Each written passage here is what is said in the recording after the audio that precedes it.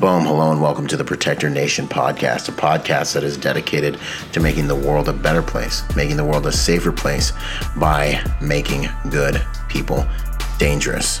In this podcast, we're going to study and understand what it takes to protect your family, to protect your loved ones, because we all know that you have a few basic needs, food, water, and shelter, but you also have the need to protect those things. In a world and society where evil runs rampant and is sometimes left unchecked, learning how to protect yourselves and your loved ones is becoming more and more important. And so we strive to raise the level of accountability to those who would do evil on this planet by making sure that the sheep, that the flock, is more well-versed in protecting themselves and their loved ones. If that sounds interesting to you, then sit back and enjoy the show. Out.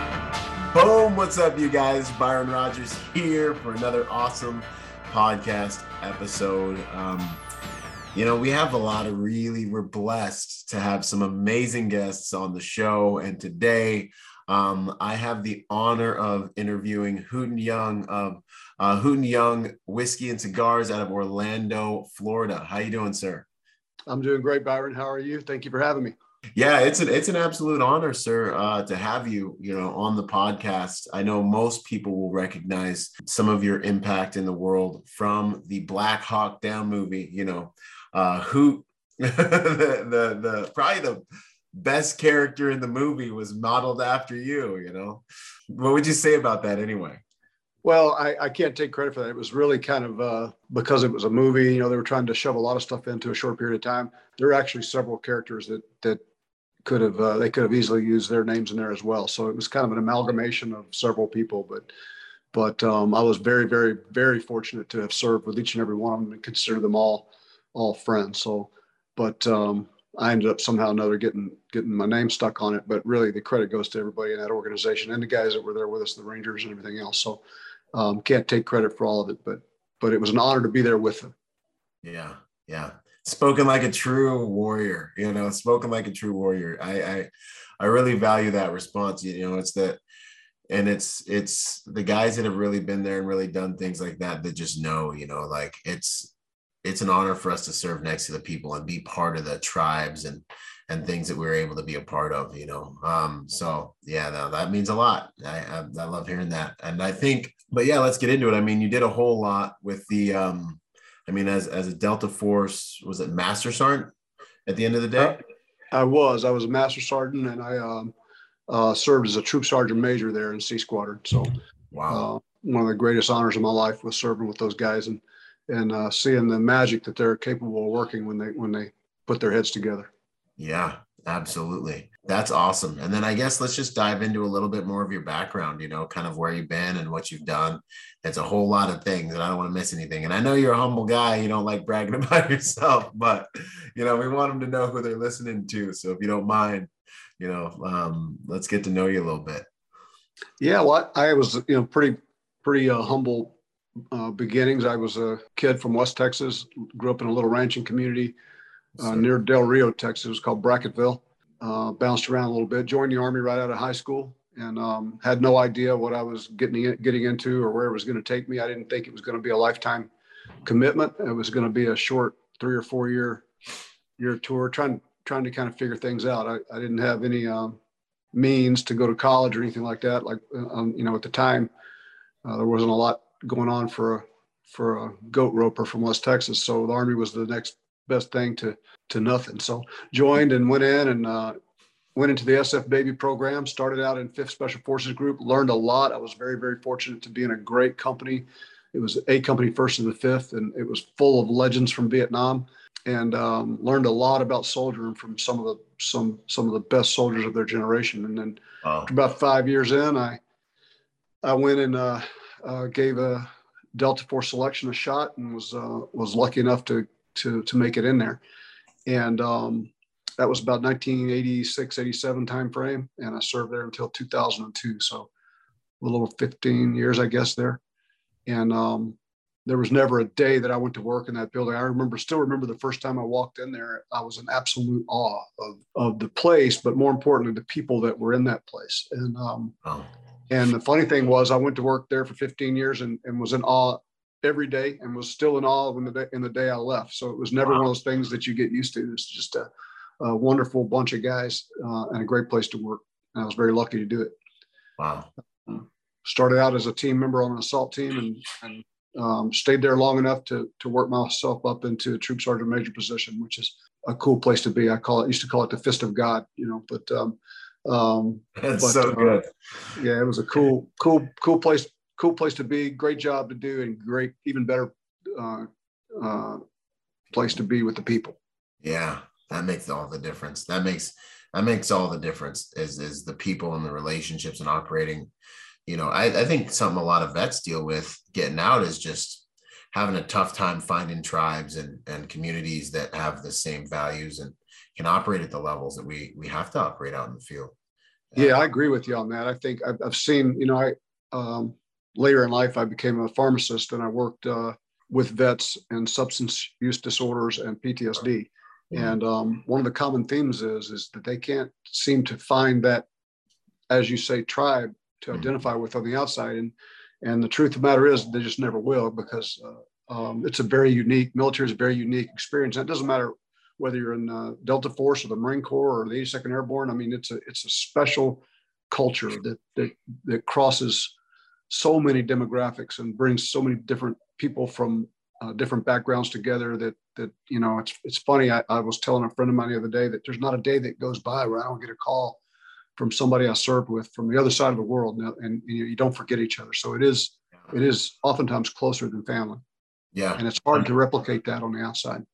Absolutely, without the struggle and without the necessity and demand being placed on us. And then for any vets listening, man, that are struggling with that, something I talk about a lot here, but I don't think I can mention enough because guys are out there fighting their own fights, is just, if you're dealing with that, find a new fight, man. A warrior without a purpose, a warrior without a fight, man. I believe that eats our souls. We've got to have something to lean into. And then as you find that fight and you contribute, right? Because being a warrior, I believe, is about contribution and servanthood.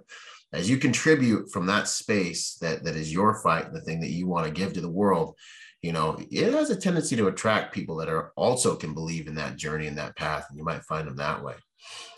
Never liked the military, but valuable things. Well said, Byron. That was profound, and I agree with you. I think one is finding that mission, two, finding a group of people that you don't want to let down, and that's those are two important components of life. Yeah, that's good stuff. Finding that group of people that you don't want to let down, that makes all the difference. We die over that, so that's big, and live for it. That's awesome. So I guess diving into, Operation Gothic Serpent and Black Hawk Down, just for everyone listening, the Battle of Mogadishu. How did the movie do in depicting that encounter, that engagement? So I think the movie did a really good job of capturing the intensity of it.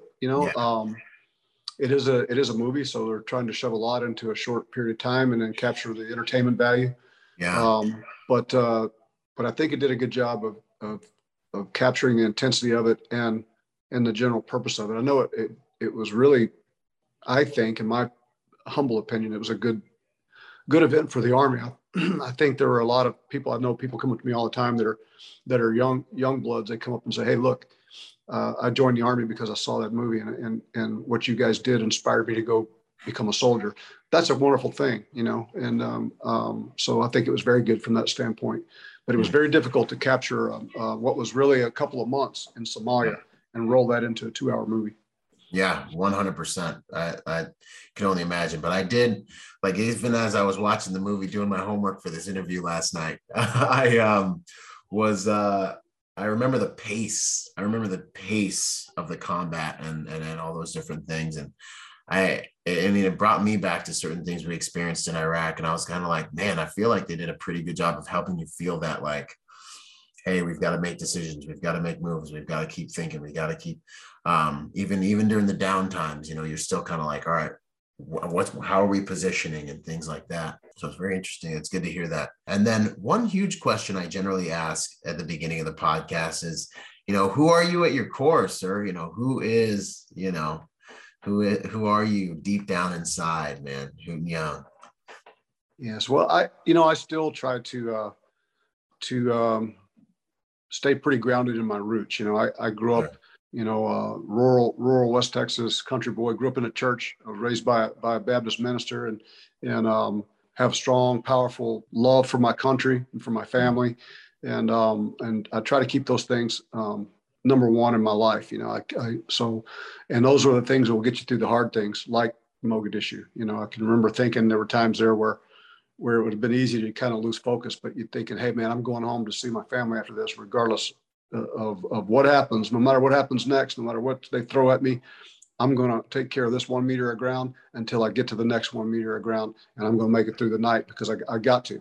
And so I think just being a blue collar, hardworking, disciplined person, get up in the morning, go to work, take your hard hat and your lunchbox to everything you do, and give 100%. So that's and be persistent, in your endeavors. So I try to stick with that, and I try to teach my kids to follow those rules, because I think, when you run into, when things are going easy in life, and for some people, they just go through life like a hot knife through butter. Everything's easy and they're never challenged. That's not most of us. Right? Most of us don't have that. Most of us are not silver spoon kids. We all are going to be challenged at some point. Mm-hmm. So you have to have some sort of solid foundation to fall back on when everything else around you starts falling apart, that you can land on solid rock, and you can always, survive and pick it up and come out of it not only intact, but come out of it a better person, right? Better and stronger than you were before. And so it's kind of what I stick to. It's pretty basic, but those are my rules, kind of. Yes, sir. Those are the good rules, man. That's the good stuff. I think sometimes, as strong young men, especially, we get distracted, I think, into the the external stuff and the capabilities we have in our physical bodies. And I think that when, especially looking at someone who's had a career as successful and as long as yours, the longevity is some fruit that's worth trying to understand. Those values, man, simplicity is the ultimate sophistication, right? Leonardo da Vinci. Those values really help guys keep the wheels on, and will help us keep, because there's just stuff I run into that's just stronger than me. It's smarter than me. It's more sophisticated than I am. I'm just man. And that's when you really find out who you are. I mean, right? You never run into those things. I look back on the things that I've been through, not only in the military, but in my personal life. And I go, man, at the time, it's really easy to sit down and feel sorry for yourself and think about how unlucky you are, and how you're getting a raw deal. But I look back on it, and those are the things that make you special in the end. Those are the things that are going to give you the tools you need to move forward and do bigger and better things. And I look back on it now, and I wouldn't trade any of those bad times for no matter how bad they were, because really they prepare you for the even more difficult things to come. And they really, without those things, you can't really be great. They're very important in developing as a person. I think it's God's way of kind of training us for greatness, right? And you can either survive it, or you can just roll up and quit, and that's not an option. Absolutely. Yeah, that's the good stuff, man. I've learned far more from pain than I've ever learned from pleasure. Absolutely, right? There's no easy way. Yeah. There's no easy way. And if there is, at some point it will fail you. Yeah, it's a trap. Right. That's good stuff. Awesome. Well, let's see, switching back into, Operation Gothic Serpent and Mogadishu, what kind of major takeaways did you walk away from after that engagement? Well, I guess the first one, and I always go back to this, people ask me this, is that relationships that you have with the people that you work with every day, and the people you're working with when you're in a situation like Mogadishu, is extremely important. They kind of smooth things out and allow communication to flow better under stress. So like for instance, when I was a young soldier, learning to call for fire, and they were, drilling you on got to follow the procedures. And when you get out there in combat and everything's going crazy, and you're calling this pilot, and you're trying to follow the checklist, and he knows you, and he says, "Hey, Norm, just tell me where you want it." Right? And so those are the things that make things easier in combat. So, and you understand each other better. So you're anticipating what other guys are doing, and it becomes more personal, and it's not so mechanical. And when that happens, I think things work more efficiently, and you have exponentially more combat power by building relationships with the people you're working with. And don't waste time doing it, because you never know when that day may be. So you can think, well, I'm just going to go through this and I'll do my job, but there's no such thing as my job in combat. It's a team job. So you reach out to learn not only how your colleagues work when they're on duty, but learn about their families, learn who they are as a person. And it gives you a tighter commitment to each other as well. And that without that commitment, you're not going to be nearly as strong as you would be if you're fighting for somebody that you absolutely love and know, So I think that's the most important thing that I've learned, in not just in Mogadishu in combat, but in other operations as well, is that build relationships and build strong relationships. Next to that, training is everything, and it starts with the individual training, and it's your individual responsibility to train yourself, and don't just train on things you like to do. Train more. It's more important sometimes to train on things that you don't like to do, because that's what you're going to find out when you get to combat, is that, hey, all that training you spent on the range with a 45 shooting El Presidente, that was cool, but that's not happening today. Right now we're loading the Mark 19, and we're doing stuff like that. So work on the stuff that you don't like to do, and then if you have time left over, do the fun stuff. But do the stick with the basics. Train on stuff that you don't necessarily feel comfortable doing, because can almost guarantee you that the stuff that you are uncomfortable doing is the stuff that you will be doing in combat. So don't just go out and do what I call the pretty boy stuff. Get down into the basics and do the nitty gritty stuff. Yeah. No, I love it, man. That's the truth. A lot of people lean towards their strengths. I'm even guilty of it at times, being like, yeah, man, we're just going to do what we do. I like doing my firearms stuff. We're going to play with firearms, but now you got to get on the mats. You got to do all the stuff. You got to, man. And it really is, Byron, about the basics. I look back on, people always ask about, hey, what did the Delta Force guys do that was really super cool? And they really didn't do super cool stuff. They just did very basic stuff, but they did that very basic stuff very, very well. Yeah. And the analogy that I would use is in jiu-jitsu on the mat, at a certain point, everybody knows the move, man. I mean, when you get out there and you're on, and by the time you're a good blue belt, everything a black belt knows. But he applies it better, and he applies it more creatively, right? So, but the arm lock looks the same if a white belt does it or a black belt does it. It's just how they get there, right? And so the most advanced combat units in the world really are masters of the basics. So learn the basics and practice the basics and drill on them, and don't neglect them. Everybody wants to go I want to go spend all my time skydiving or doing something else. Those are important things, but that'll just get you there. Then you're thrown into the mill, and you're going to have to rely on your basic knowledge of soldiering. Yep. Yeah, that's awesome, man.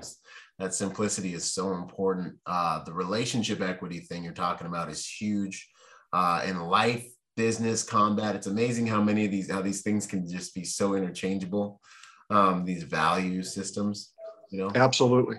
That blows me away sometimes. You think you're just two vets talking, then you realize you're talking about like marriage and life and relationships all in the same breath.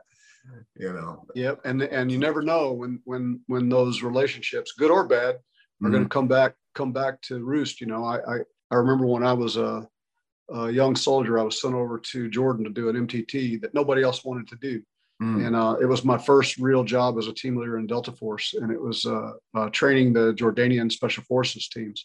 Yeah. And met a really good friend over there. That he was a young captain and I was a young NCO.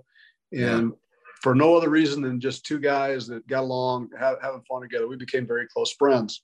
Yeah. And then fast forward 25 years later, there was a major contract that was out to bid in Jordan. And I was bidding on it, and he was the guy that was making the decision. So again, I didn't think about it 25 years ago. I didn't think, hey, 25 years from now, he's going to do something for me. I just did it because we were friends. And so relationships are important in your daily life, but they can also build your life and enrich your life later on. So it's important to establish those. Yeah, 100%. Everything good and bad in your life comes through relationships. I always tell that. It really does. It's you can know a whole lot of stuff, but if you don't know the right people, none of that stuff matters. So it's important to know things, but it's also important to know people and for them to know you and know you as a good person. Yeah, that's we always hear it's not about what you know, it's who you know. But the other huge thing, like you just said, it's who knows you, who believes they that's correct. You, man. Yeah. That's this is good stuff. And you said something there that's really important. So it's establishing not only a relationship, but a relationship of trust. And that's a really, really key component of that. 100%. That's the magic. That's really what makes it work. Was there anything else that they missed in the movie that you wish would have gotten in there, or something about the story that you want that people should know about? No, I don't know how you could shove any more in that movie. There was a lot in there. Right. I mean, we did a lot of other stuff prior to that day that was also pretty special stuff. And you could make another movie about it, even those, like the Osmond Auto raid or the Salad raid. Those were really great special operations missions, and they kind of just, because of October 3rd, they kind of faded into the background. But you could write a story about each and every one of those and the people that did it. Wow, sounds like it was really hard to throw that. Yeah, really hard to throw that into a 2-hour event. But yeah, man, they need to make a series about it. It was so good. Like let us get it to get the full picture. That's good stuff. That's interesting. That we were actually just kind of touching on this, lessons from war that relate to life. Any of them come to mind? Yeah, a lot of them. I have lived a really, really good life since leaving the Army. And when I was in the Army, I loved what I did. But a lot of the values that I learned from other people serving in the Army, I carried forward with me into the business world and into my professional and personal life. And they work as well in outside of the military as they did when they were in. Things like being reliable to the people that depend on you, being honest, trustworthy, those kind of things that you can't. Those are the basics of soldiering. And they work in the civilian world too, and they work in business. Preparation is really, really important, and learning how to systematically prepare for things that you learn in the Army or in Marine. I don't want to just say the Army, but in the military in general, Marine Corps, Air Force, Navy. But that systematic approach to solving problems and paragraph order. Yes, absolutely. You would be surprised at how many times I've used that 5-paragraph order on a business plan. Yes, and I'm telling you, it works just as good in there, right? But being able to systematically break a problem down and come up with a mission essential task list, and the implied tasks that go with it, and it just puts you miles ahead of others that may have a high-powered MBA from an Ivy League school, but they haven't been out there and had their boots on the ground and had their nose bloodied. And I'm telling you, you'll be surprised at how many people you run circle around with just those organizational skills that you learn in the military. And like I said, I use that 5-paragraph order every day in my life. Of course, you have to change the titles of them, because when you get down to the 3rd paragraph of execution, it kind of scares some people. But right. But you can wordsmith it around, but the process is the same, and it's very, very helpful. And we built the whiskey business on a 5-paragraph operations order, and so it works. But the discipline that goes with it and stuff like that, there's no substitute for that. That's real valuable education. I think it's more valuable than a lot of the high-powered degrees you get from some of these colleges. But I know it has been for me. Yes, sir. I couldn't agree more. I was sitting there getting my master's degree, and I was like, like I just learned. I built my life off of the grace of God, the military discipline that I got, that I just just wouldn't let my disciplines go, you know, and then you can just take them and put them into things. And then just that whole grittiness of being able to prioritize and execute, you know, and hammer on a thing until you get through, you know. That's one of the best stinking educations. That's the best education I got from a human, you know. Absolutely. You know, and I can't remember who it was, but I'm going to plagiarize his statement. But I think he was an admiral in the Navy. He said something to the extent of make your bed, right?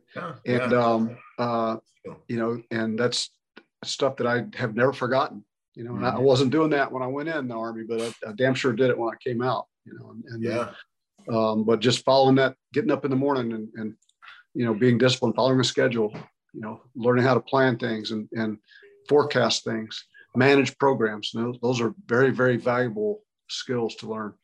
Yeah. And there's really no place better to learn them than in the military. 100%. And the resilience you get, you know, sometimes I hear my civilian guys talking about, you know, moaning about this or that. And I'm like, look, man, if we're not cold and wet, this doesn't suck yet. Like, right. You know, I just am not gonna let myself forget how that feels. You know, we can hammer through this trash. We'll figure it out, you know. Absolutely right. Good stuff. Advice to young men that are thinking about getting into the military, or young women, but you know, folks that are thinking about that undertaking. Anything come to mind? So there are no shortcuts, right? You know, you go in and pick. You're talking about going to the military or going into executive protection or whatever that is. You got to pay your dues, right? There's no shortcuts to it. You got to come in and start at the bottom, work your way up.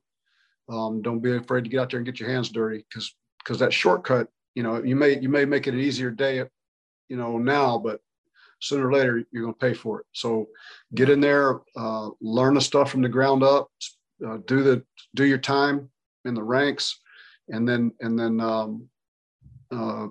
take every day seriously. Volunteer for as much as you can, you know, and not only the easy stuff, but the hard stuff too. Because that's just, like we said before, that's the hard stuff is what teaches you the true lessons in life. But you got to be brave enough to stick your nose out there and get and fail, right? I mean, so many people are afraid of failing, what they're going to look like in front of other people, and what are people going to think if you know, if I don't do well. Don't worry about what they're thinking. Get up there and you take your licks. And you might fail. In fact, you will fail, and you should. It's part of the game. It's part of the process. That's part of it, right? And you know, you fail early, and then you get stronger, come back, and then at some point you become invincible. And but it's not an easy road. And don't take shortcuts. Get out there and don't be afraid to fail. You know, I can tell you, when I was a young guy in 5th group, there were a lot of guys my age that were saying, "Hey, you know, I'm going to go over and try out for Delta." And the biggest deterrent to them wasn't that they weren't ready for it, because there were a lot of them that were bigger, stronger, faster, and certainly smarter than I was, but they were afraid of what they would look like if they failed, and what would people think of them. And you know, consequently, they never tried, and then you never succeed. You know, you got to get out there and stick your nose to it, and you got to get bloodied, and pretty soon you learn to move your nose a little bit, right? So, but there's no shortcuts to it, and it can be painful and difficult, but it's okay. You're going to make it. So. Yeah, no, I agree with that 100%. The whole failure thing, man, and even for me, guys, it looks sometimes at the stuff that I've been lucky enough to get away with by the grace of God. You know, I look in the mirror and I'm like, look, man, I'm just the one guy that's like, I'm gonna go try this or I'm gonna die. And if I die, it's a good death. And, you know, by the grace of God, you know, look, and then after a while, you always have a healthy respect and fear for things, because you know you're not invincible, but you really do start to become kind of unstoppable. You're going, you fail, it's like a speed bump. And actually now when I fail or lose, I'm a little more, I know that I learn so much. Whereas when I win, I'm kind of like scared, because I'm like, look, I'll wake up the next day after having like a successful event or something, and I'm like, you're only as good as your next move. Man, figure those are rounds down range. Boom, they're already gone. You are only as good as your next move. Absolutely. Calibrate and get back to the fight, man. Yeah. And the only way to really get true confidence Mm-hmm. is to get up from failure. Yeah. Right. Wow. You can have a false sense of confidence. If you go out there and you go up against something that's easy, you do the things that are easy and you're good at it and you feel confident from that, it's false sense of confidence. You can't feel confident until you get out there and get your ass handed to you a few times. Yeah. And then you realize, hey, look, I'm not as good as I thought I was, but I'm not as bad as I thought I was either. Yeah. But that's the only way to learn. Yeah, no, that's awesome. And it's where you learn the good stuff. It's where you learn about yourself. Confidence comes from experience with yourself. Absolutely. Absolutely. Well said. No, thank you, sir. Yeah, that's good stuff right there. So y'all get out, go for it. Hammer, So you spent some time counter narcotics and terrorism across the globe and things like that. What was that like, if you can talk about it and kind of paint a picture of that experience?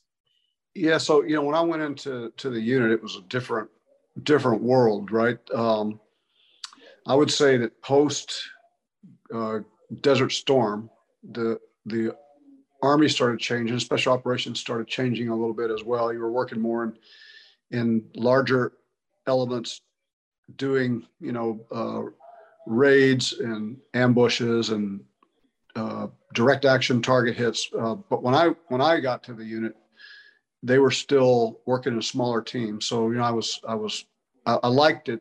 I like both, really. It's fun to work in a big, powerful, heavy hitting unit. There's a lot of fun in that. But it was also fun to work in, as a 1 or 2 man, 4 man team, and go out and they give you a mission and then tell you, hey, I don't care how you do it, just go do it, but be creative in the way you do it. Panama was a pretty good example of that. When that first started, it was started out as Operation Blue Spoon. Okay. And it was really just a 4-man team going down to either kill or capture Manuel Noriega. And because of his relationship to Pablo Escobar and the drug cartel. Yeah. And of course, it grew into, what became Just Cause. But the whole process of planning these small unit operations where you're, 2 guys going into Beirut, Lebanon and stuff like that, that was a lot of fun. That was and more important than being fun, you really learn a lot because you're going over the details and it's just you and maybe 1 or 2 other people. And so it's got to be right. It's got to be right. Yeah. So I think that I learned a lot from that, but also was lucky enough to kind of step into the other part too when we started doing squadron size operations and stuff like that, and I learned a lot from that too. So, but all of those experiences really made me a better thinker, better tactical person. It just made me a well-rounded, more well-rounded soldier. Wow. But there was something pretty cool about going out and 2 guys getting a job, and you get to go out and be creative in how you apply it. You hear some really wacky ideas, but you hear some pretty good ones too. But yeah, it was fun. It required a lot of creativity. But again, you're doing basic stuff. It's just how do you get there and how do you get out and how do you disguise those things, So, but when it all boiled down to it, it's just shooting, moving, and communicating, right? And but it was fun to work in smaller teams. Outstanding. Interesting. What would you say about, keys to leadership and being a good leader, Yeah, to avoid sounding cliche, there's no substitute for leadership by example, right? If your teammates believe that you're willing to suffer right along with them, and you don't see a leadership opportunity as an opportunity to serve yourself, you're going to build loyalty in your teammates. Yeah. And it's a 2-way street. You got to be loyal to them as well, and build those relationships of trust with them, and realize that you have leaders, but leaders don't really have followers. I don't like to call them followers. They have supporters, right? Because they can choose to walk away from you at any moment. They can turn on you at any moment. Yeah. They can either support you or not support you. It's not about following you. It's more about supporting you in your decisions. And the only way they're going to support you in your decisions is if they believe that you're one, you're sound in those decisions, and two, that you're not doing it at their expense. And they may buy that once or twice, but if that's a habit with you, you're not gonna be successful as a leader for very long. So you have to look at them as, hey, look, what can I do to win this person's trust and his support? Because I'm going to need him in combat. But at the same time, realizing that when the call comes, he's going to need you as well. So you gotta step up. You can't run off to the top when the shooting starts. You got to be there, from start to finish. Yeah, 100%. That's that relationship equity, kind of like relationships of trust kind of thing happen. Yeah. It's a cyclical thing, and that's one of the social dynamics I teach is like, we might be different in our role, but we're equal in glory. As an employer, I need my guys on the ground to represent my brand. Like as a detail leader, I need those guys out front. Like I need you, and yeah, you need me to help provide the opportunity and all that stuff. But we are like, I need you just like you need me. And this is a cyclical relationship. And obviously the military thing really drives that home. When you have a platoon sergeant or an officer that had come, I still remember the best ones I had. And I remember looking over next to me, and one of my lieutenants sleeping in the mud right next to me, and I remember staring at him, and I was a little Lance Corporal, and I'm like staring at him, and he picked this, how it is. We picked the worst spot imaginable to bivouac, of course, like, oh, there's a swamp with a briar patch in the middle. We're sleeping in the briar patch, we're up there, we got water up to, we're all laying there in the water, and I'm on watch. And I remember looking over, and he took the first watch, one of the watches, and I was like, wow, he didn't have to do that. And I'm watching him submerged in the water trying to sleep, and I'm like, wow, I'd follow this man to the end of the world right now. Yep, it goes a long way, doesn't it? Yeah, man. And the higher you move up, the more people you account to.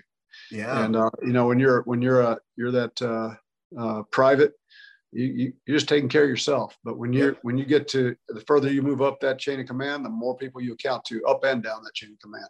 Yeah. And left and right. So if anybody sees it as an easy job and an easy way out, then they're in the wrong line of work, because leadership is you're getting up earlier, you're going home later, and you're going to give credit for all the good stuff to other people, and you're going to take responsibility for all the bad stuff. Yes. That's true leadership. I love it, man. That's good stuff. Protect your guys, man, and they'll protect you. Absolutely. Yeah, that's good stuff. So, of course, I have to ask a question about longevity, with the career you've had and the things you've been able to do. What would you say would be some keys to longevity for somebody who's doing things like you were doing, or just in life? How do you last in these games? Yeah, I guess we're talking about physical longevity and emotional and spiritual and psychological longevity as well. So, and they kind of hand in hand. So how do you come out and act? Yeah. Well, physical longevity, there's a little bit of luck in it.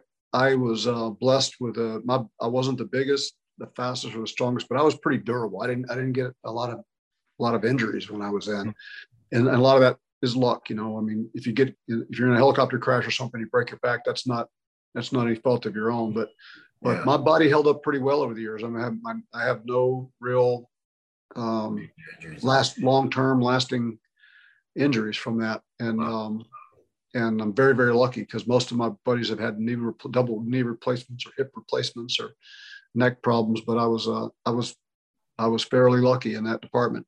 I think learning to manage expectations also is extremely important in doing a job like that. Don't expect things to always be perfect. In fact, a perfect way to set yourself up for disappointment is to expect things to go good. You could expect things to go bad. You can expect to have a lot of bad days and a few good ones, but don't be disappointed with setbacks. It kind of goes back to that persistence we talked about before.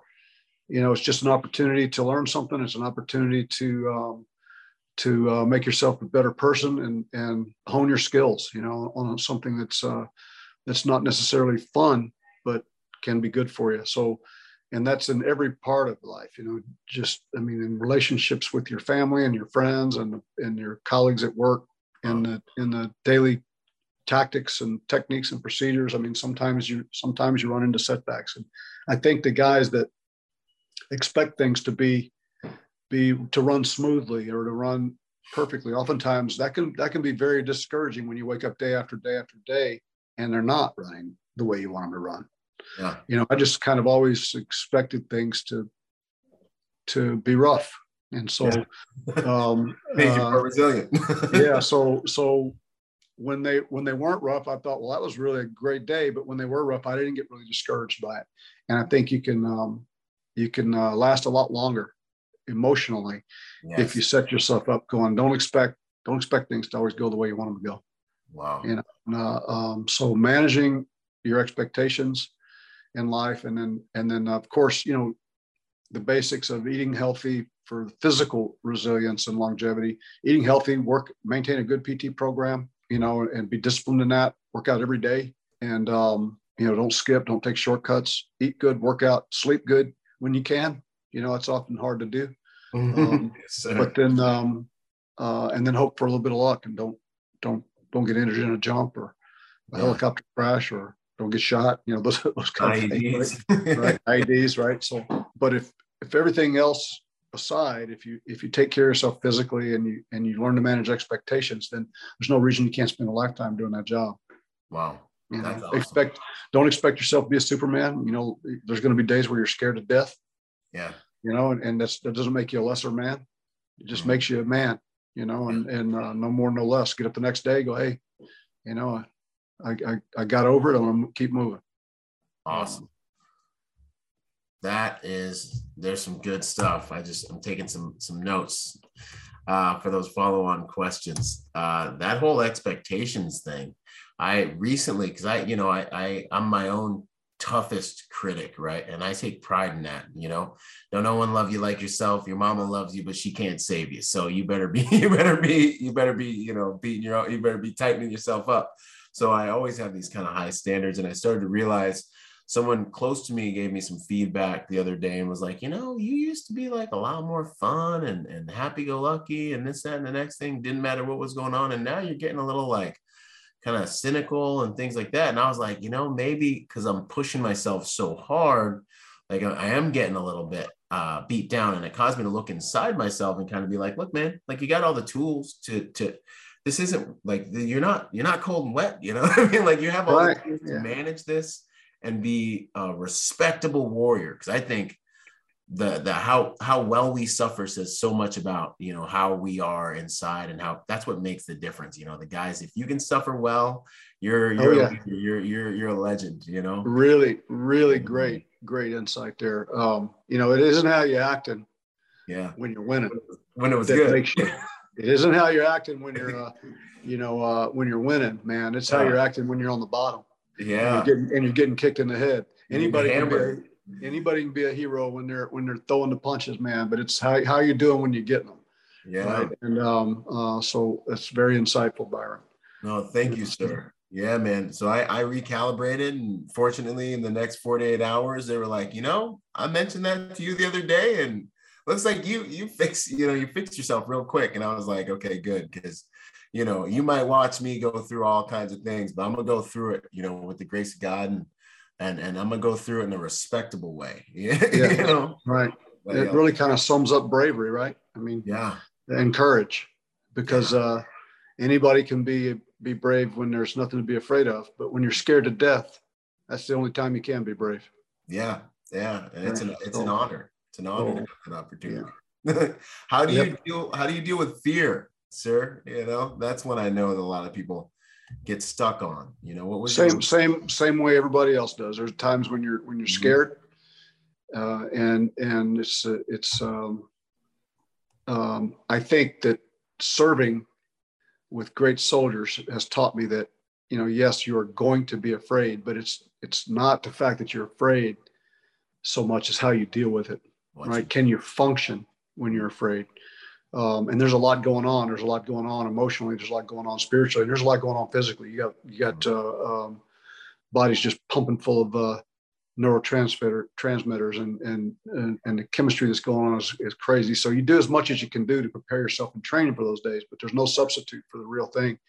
But don't be too hard on yourself for being afraid. You're supposed to be, and I used to tell my guys on my team, if you see a guy walking across a minefield or an artillery barrage and he can't hear and he can't see, and is he brave? No, he has no idea what's going on. Yeah, he has no idea what's going on. Right? We're going to say a prayer for him. So fear is another sense, right? It's telling you, hey, be careful, something bad can happen, right? So you should listen to it and help it. It should help you in your decision making process, right? But you got to be able to control that fear to be able to make it productive, right? Yep. So I don't want to serve with somebody who's fearless, right? Just like I don't want to serve with someone who's blind or can't hear, right? Not in combat. I want somebody who's afraid and they understand the threats, but they're capable of working through that fear and coming up with a solution to it, right? So fear is a good thing if you learn how to master it and use it to help you make a decision, right? Yeah. I mean, it's nothing to be ashamed of. Yeah. And so many people are afraid. Oh, I don't want to tell you I'm afraid. Hey, I hope you were afraid. Yeah, you should be a little bit afraid. Yeah. There's nothing wrong with it. There's nothing wrong with it. But at the same time, you can't let it just curl you up into a fetal position and just quit thinking. Right. Because I'm not going to be that guy that gets bayoneted in a foxhole because I'm afraid. I'm going to go down and fight. And I might be afraid, but I'm going to go down shooting. Yep. And I'm gonna fight like I'm afraid. Do you fight? Yes, exactly. I'm gonna fight like I'm scared to death. Yeah. Yeah. But no, I don't. I think fear is a good thing. Yeah. I think it's just and you can learn to make it an ally through training and through sharing experiences with your colleagues. Like, hey, how do you deal with that? And rehearsing it, right? Because it's real and it can be an advantage or a disadvantage. I think one of the analogies I used to use with Burke was, why you train in jiu-jitsu in a mat? Why do you do combatives in a mat room as a Delta Force operator? When you're not going to be alone and you're going to have a gun and you're going to have, fast movers dropping stuff and little birds shooting and the chances of you being in a hand-to-hand combat are very, very slim. And I agree, but first of all, are you willing to give that up and say, okay, I'll be good at all this other stuff, but if I run into a Russian soldier on the battlefield, I know he can beat me physically, but I'm going to rely on my pistol. No, you should never, ever, ever submit or admit defeat in any area of combat, whether it's standing there with a uniform and nothing else, or all the way up to a nuclear bomb. You should be able to say, I'm going to master every one of them all the way up as a soldier. But important to train in it because I think that it's one of the best mediums for replicating stress that you might see to some extent in combat. So when you're in hand to hand and that you're in there swinging and going at it, and that, hey, this guy's trying to knock me out, a lot of the body chemistry and the emotional and psychological stress is the same, maybe not to the same level, but why not try to capture that in training let's do a simulated fight on the mat, right? Before we go to a life and death fight.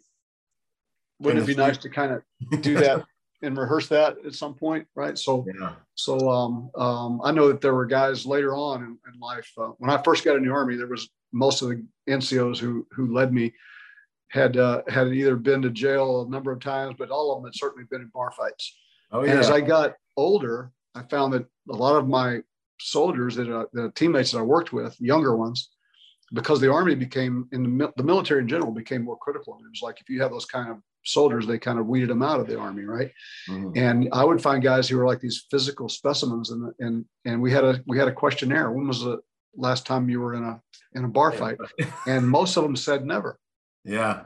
And I'm going, so the very first fight you're going to be in is going to be to the death. Yeah. Right. Wouldn't it be nice to get a couple of those under your belt in training? So going back to the fear thing, I got off on a tangent there. It's it's good to be afraid and try to find those things that you can do to put you in a situation where you experience fear, because of the consequences of like rock climbing or skydiving or boxing or jiu-jitsu or mixed martial arts. Those things have consequences. You pay for those things when you screw them up, right? So they're good for replicating or kind of giving you a little bit of dose of what you're going to be experiencing when you're in combat. Yeah, no, that's good. That's really good. Microdose, overcome a lot of it with competence and experience. So you know what to do, and do what you can in training. That honestly, I think that's great. And have an intimate relationship with fear. Like I look for when I'm setting my goals and I'm moving to try to like move my life forward or do what I believe I was sent here to do. Like, it's got to be a little bigger than me. It's got to be a little scary. Yeah. That's how I know we're really doing something, I think that's really the definition of an adventurer, right? I mean, yeah. guys that go out and like do crazy stuff, because it's like, I want to learn to master that fear. Yeah. And, I like the feeling. You learn to become partners with it a little bit. Yeah, exactly. Like, hello, darkness, my old friend. Like, here we are. This is where we're supposed to be. Now we're cooking with tartar sauce, as we like to say. Love it. That's good stuff. Hardest lesson you learned on the battlefield? Yeah, man, I've learned a lot of hard lessons, but and it weren't really lessons I learned. There were lessons I relearned. I remember hearing from my old NCOs when I was in 5th group guy, and you always go and prepare. Don't ever go into the same LZ twice, right? Things like that, the basics. And as you become more and more successful in the things that you do, a lot of times you may think, hey, it worked last time, so I'll do it again. Yeah. Right. And what's the old cliche? The greatest enemy of change is success, right? Really? I haven't heard that one. That's a good one, though. Yeah. So you do it over and over and over again. And every time you do it, the other guys get a little smarter, but you think, okay, it worked, I'll do it again. And so you're not changing up. Yeah. And so, but they are. Yeah. Their position. And sooner or later, they come up with a game plan that works. And you pay for it. Right. Wow. So I think that when you're winning, which is what we all want to be doing. Yeah. Keep in mind that if you keep moving down that path, even though it is successful, sooner or later it's coming. And so it's hard to be creative though when you're winning, right? It's hard to devise a game plan. What do I need to do? And I guess a good sports analogy would be like a University of Alabama having to play Georgia twice in the same season.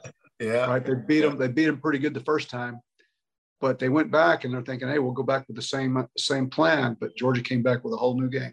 Yeah. And beat them in the national. Right. So it's difficult. How do you prepare for things that you haven't seen before? Right. But you do know that if you keep doing the same thing over and over and over again, somebody's watching. Yeah. And they're thinking. And they're just as smart as we are. Right. You have to assume that the bad guys are just as smarter than you are. You can't go in and go, oh, they'll never figure it out, because they will. and I've seen that a couple of times. So I guess the take home point is that don't keep repeating things, and realize that be inward looking and realize that just because it worked this time doesn't mean it's going to work time after time after time. And I think we fell into that trap a little bit in Mogadishu. Okay. Yeah, that's a good one. That's a really good one.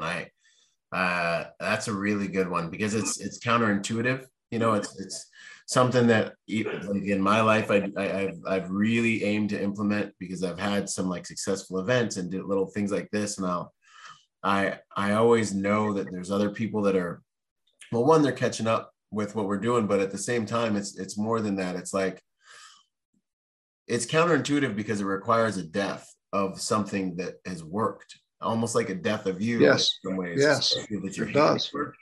But it's for the progress. You have to evolve. If you are not evolving, you are a sitting duck. You are devolving, I'll just say, and That's in life, and that's especially on the battlefield where you have another human opponent assessing you and maneuvering. Yep. That's huge, man. That's good stuff. That's some wisdom. This has been good. Yeah, well, it's not mine. I mean, it's stuff that you learn. We all learn, you know, when you're young soldiers. Hey, man, don't establish patterns, but when they're working, you know, it's like, man, these things are working great. Let's keep going. Yeah. It's easy. It's seductive. Yeah. Proudest moment you had on the field? So not a lot of people know this, but I went to Ranger School really, really late in my career, and I kind of went on a bet. I had a buddy of mine that we went out on the range, and we had a shooting competition, and I lost, and so I went to Ranger School, and if he had won, he was going to have to go to the Special Forces qual course, and so I went to Ranger School. I was a Delta Force team leader when I went, and I got to go with a bunch of young, brand new Army privates. And of course, I you know, you're all Ranger buddies. You're sleeping in the same foxhole. Nobody knows where you come from, and it doesn't matter because you're all miserable together. And then I was fortunate enough to see those same young guys almost a year later to the date. And I remember when we were on our last exercise in Ranger School, we were all under a poncho with a red lens flashlight, and we were putting together our final mission. And so in Mogadishu, we were at the helicopter, and it was basically that same group of guys that I've been to Ranger School with, but now they're not kids in Ranger School anymore. They're badass warriors, grown men. So watching those guys grow up and become the men that they became, the magnificent human beings that they are today, was a thing I was most proud of. Wow, it was really cool. And that's really cool. Yeah, that's an awesome experience in life. I don't know. I mean, I always think nothing happens, everything happens for a reason, but those synchronistic moments in life, you can't, they just happen, you know. It's beautiful to do like that. Yeah. Wow. So Hooten Young, whiskey, cigars, you know, what's the story behind it? You know, let us know what you guys have been up to out there. Yeah, well, you know, loving it, having a lot of fun. Whiskey's been in my family for a while. My family came to Texas in the 1840s from the Appalachian Mountains, and they kind of brought the whiskey tradition with them from Appalachia. My grandfather made it, my dad made it, and the difference is I'm legal. So legit. Yeah, but I have a really good friend that I hang out with here in Orlando, and we drank a lot of whiskey. We smoked a lot of cigars. And one day in 2018, it would have been in the late summer of 2018, the 25th anniversary for Gothic Serpent was coming up. Wow. And we had another friend of ours from Cuba, and he said, hey, I said, hey, can you make my buddies some cigars for their reunion? And he said, sure. How many do you want? I said, I'll take 300 of them. So he handmade 300 cigars, and we made the labels at home, and we put them on with glue sticks, and they were gifts, you know, just things you'd give out to your buddies at a reunion. Yeah. And we had so many requests for orders of them that we decided to go into business. We give a percentage of what we make to veterans causes. Started out as a hobby, kind of a fun thing, and then of course we got the whiskey in it because you can't smoke a cigar without a whiskey, and it really took off. We're we're very blessed. It's done very well. Wow. Delicious, outstanding whiskey and great cigars, and more importantly, you can't enjoy those things without sitting down with your buddies and having about an hour, 2 hour long, maybe sometimes a 4 or 5 hour long conversation. Over a glass of whiskey and a cigar, and it brings people together. It's kind of like the urban version of a campfire. Yeah. You know, it's like you sit down, you smoke a cigar, you take it easy, and the things you learn, man, when you're smoking a cigar and having a good whiskey, and it brings people together, which is the part I like the most about it. Mm-hmm. Yeah, that's awesome, man. That's fantastic. You guys got to go check them out. Just knowing that it's born out of that stuff means the world to me. And that's really cool. Solid. Well, I'm glad to hear that the company's doing good. It's an honor to know that, you know, that stuff's been it's got like warrior lineage in it. You know? Yeah, it is. Special. Yeah, it does, and there's a lot of great warriors drinking it, which is a great source of pride for me. It does my heart good to see old warriors sitting down and raising a glass to each other with Hooten Young whiskey. So yeah, it's a very gratifying thing. That's beautiful. That's awesome. That's that's one of those missions in life, and it bringing us together, and the therapy that comes from that, the healing that comes from that, the lives that get saved because of that, really. Yeah, a lot of them. Yeah, man. That's out here in the 1st Civilian Division, man. We need that stuff. So that's big. Last 2 questions. A habit that you'd suggest protectors look at that maybe either makes them a better protector or just helps them live a better life. Yeah, give yourself a schedule and hold yourself to it. It doesn't have to be a hard one, but don't ever let a day go by where you didn't follow some sort of routine. Mm-hmm. Those are important to me. So it's it doesn't have to be a hard one, but get up in the morning, make your bed, sit down at a certain time, get your cup of coffee, and log on, get on to work at a certain time, and hold yourself to that standard. Yeah. Right? And because it's so easy to get soft over the years if you don't do that. Do something. A good buddy of mine named Dan Gelada says, do something hard every day. Yeah. Right? Do at least one thing hard every day. And he says, like, yes. I said, well, give me an example. He goes, yesterday I walked out of my mailbox barefooted. And he goes, and that was my thing. Stay hard. I went outside and I mowed the yard, and it was 40 degrees, and I didn't wear a jacket. So little things just to kind of keep you on the edge, and it sounds funny, but you know what? It works. It does 100%. And if nothing else, man, you get that mission, you get that itinerary, you got a mission now. Boom, die over that itinerary. Yep. That's what I always say. Yep. Do something unpleasant every day. Yeah. Right. Yeah, that's good stuff. And then the final question, what's it all for? How would you like to be remembered, sir? I think one, a good soldier, a guy that stood his watch, nothing special, nothing more, nothing less, because there is nothing more or nothing less. Right. I stood my watch.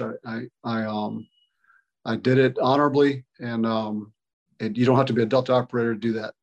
Yeah. Just be a good soldier, good husband, good father, good friend. And if they could put those 4 words on my tombstone, then I've lived a successful life.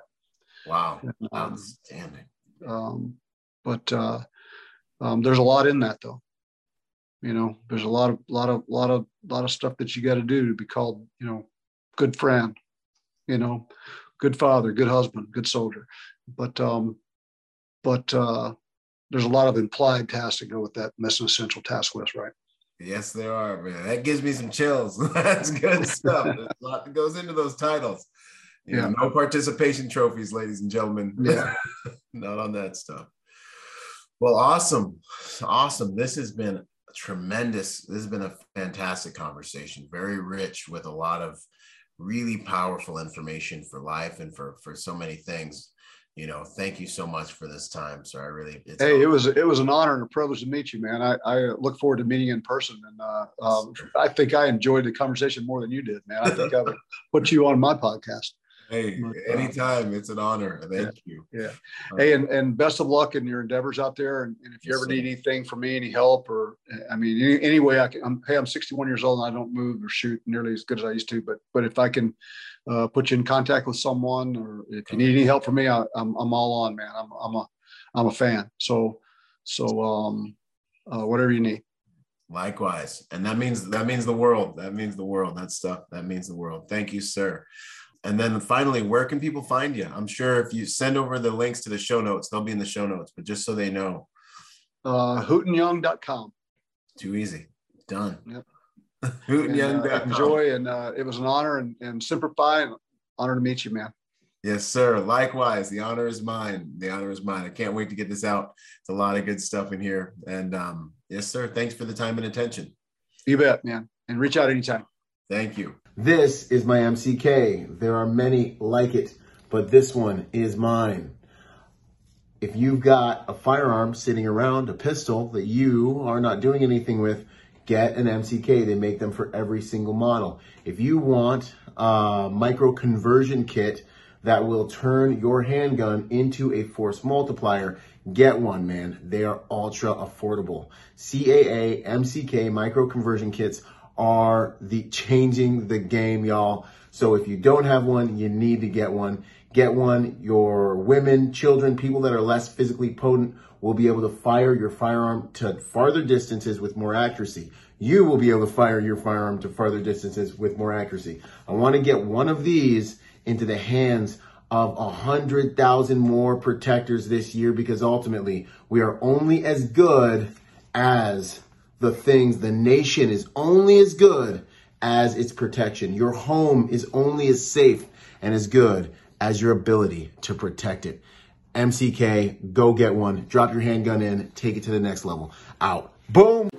Boom. Yo, what up? I hope you guys really enjoyed that episode. Hey, listen, in order to get more out of the brand, I want to encourage you to go join us on our social media platforms and join us at protectornation.com. We post different types of content on our different platforms at different times.